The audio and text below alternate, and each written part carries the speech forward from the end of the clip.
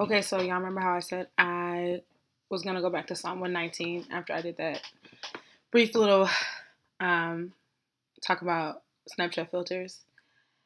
Yeah, I may go back to Psalm 119, but I doubt it. I'm on Psalm. Oh, I'm not on Psalm anything. I'm on Isaiah 58 today, and Isaiah 58 is one of the keystone scriptures for urban doxology and Arabon, and it talks all about what real piety before God actually is, and it's not just the going through the motions of like worshiping God and crying and fasting and lying on the altar, but it's about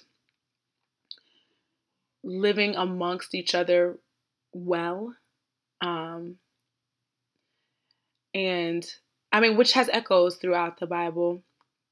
Like in one of the John epistles, I think it's First John, y'all. I could look it up right now, but I'm just gonna keep going. God says, "How can you say you love God and hate your brother? Like, how you say you hate your brother that you've seen, but love God whom you haven't seen? Like, it doesn't make sense." And that's a lot of the sentiment of Isaiah 58.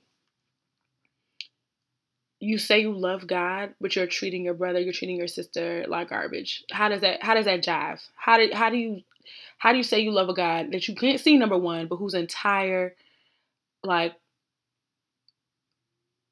God's nature is loving those who like cannot benefit him at all. Like that's just who he is. How do you proclaim to love that God and yet you can't show anyone else any measure of compassion? So, and it's usually I think what it's usually Isaiah 58 is like a clarion call for social justice. It's a lot of people use that scripture to talk about how the church is supposed to um, be engaged in social justice in the world, and I think that that's true, and it's an appropriate um, thinking. Like that's the right way to think about the scripture. I'd also like to suggest that we not only look at it as how the church should engage with the wider world, but think about it as how the church should engage with the church. I'm going to read it, but be thinking about it in these ways, because God is talking to his people. He's not talking about the wider world. He's not really talking about how the wider world, how the people of Israel should engage with the entire world. He's talking about how they need to engage with each other. Um, and think about ways that we can be socially and spiritually responsible for each other. So think about it like that. Isaiah 58. Cry aloud. Do not hold back. Lift up your voice like a trumpet. Declare to my people their transgression, to the house of Jacob their sins. Yet they seek me daily and delight to know my ways, as if they were a nation that did righteousness and did not forsake the judgment of their God. They ask me of righteous judgments. They delight to draw near to God. Why have we fasted and you see it not? Why have we humbled ourselves and you take no knowledge of it? Behold, in the day of your fast, you seek your own pleasure and oppress all your workers. Behold, you fast only to quarrel and to fight and to hit with a wicked fist. Fasting like yours this day will not make your voice to be heard on high. Is such the fast that I choose, a day for a person to humble himself? Is it to bow down his head like a reed and to spread sackcloth and ashes under him? Will you call this a fast and a day acceptable to the Lord? Is not this the fast that I choose? To loose the bonds of wickedness, to undo the straps of the yoke, to let the oppressed go free, and to break every yoke? Is it not to share your bread with the hungry and to bring the homeless poor into your house? When you see the naked, to cover him, and not to hide yourself from your own flesh. Then shall your light break forth like the dawn, and your healing shall spring up speedily. Your righteousness shall go before you, the glory of the Lord shall be your rear guard. Then you shall call, and the Lord will answer. You shall cry, and he will say, Here I am. If you take away the yoke from your midst, the pointing of the finger and speaking wickedness, if you pour yourself out for the hungry and satisfy the desire of the afflicted, then shall your light rise in the darkness, and your gloom be as the noonday. And the Lord will guide you continually and satisfy your desire in scorched places and make your bones strong. And you shall be like like a watered garden, like a spring of water whose waters do not fail. And your ancient ruins shall be rebuilt, and you shall raise up the foundations of many generations. You shall be called the repairer of the breach, the restorer of streets to dwell in.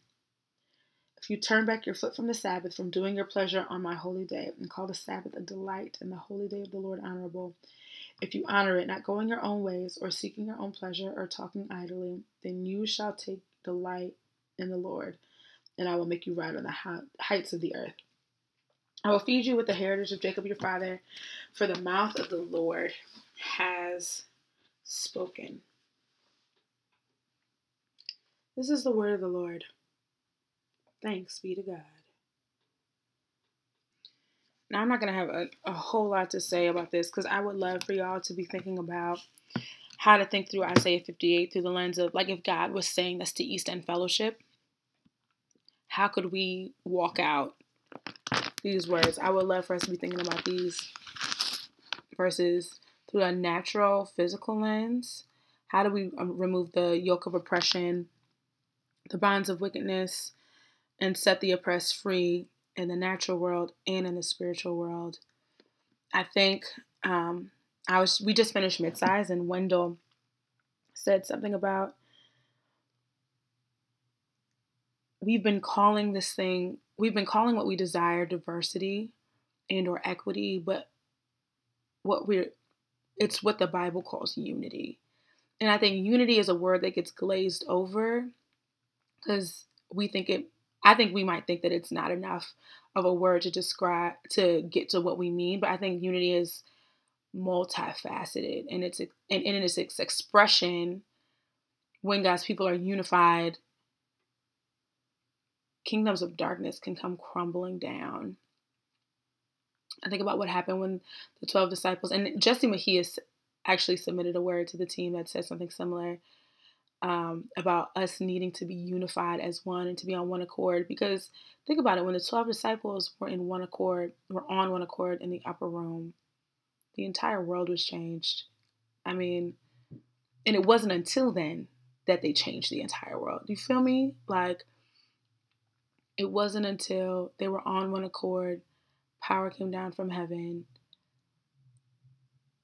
that history was never, ever the same. I mean, the world was never the same after that. So, yeah, I would just love for us to be thinking about this in a spiritual sense and in a natural sense. What does it mean for us natural? Like, who are we arguing and fighting with? Like it says in verse 4 or in verse 3, it says, "Behold, in the day of your fast, you seek your own pleasure and oppress all your workers. Behold, you fast only to quarrel and to fight and to hit with a wicked fist. Fasting like yours will not make your voice to be heard on high." So God is basically saying, you're doing all this, you're denying yourself, you're making yourself hungry, but I mean, you're not even treating each other right. You're not even doing what I asked you to do. Don't do this separate, super spiritual thing when you're not even doing the basics. Like, you might be you might have the rote mechanics of what you're supposed to be doing, but the heart of what I want, y'all aren't doing. So, what is that for us? What is it for me? What am I missing? What am I doing? Like, I think I'm following the fasts the right way. No social media, doing a fast, no traditional media. But what is beneath the surface that I'm still allowing to go on that's sin?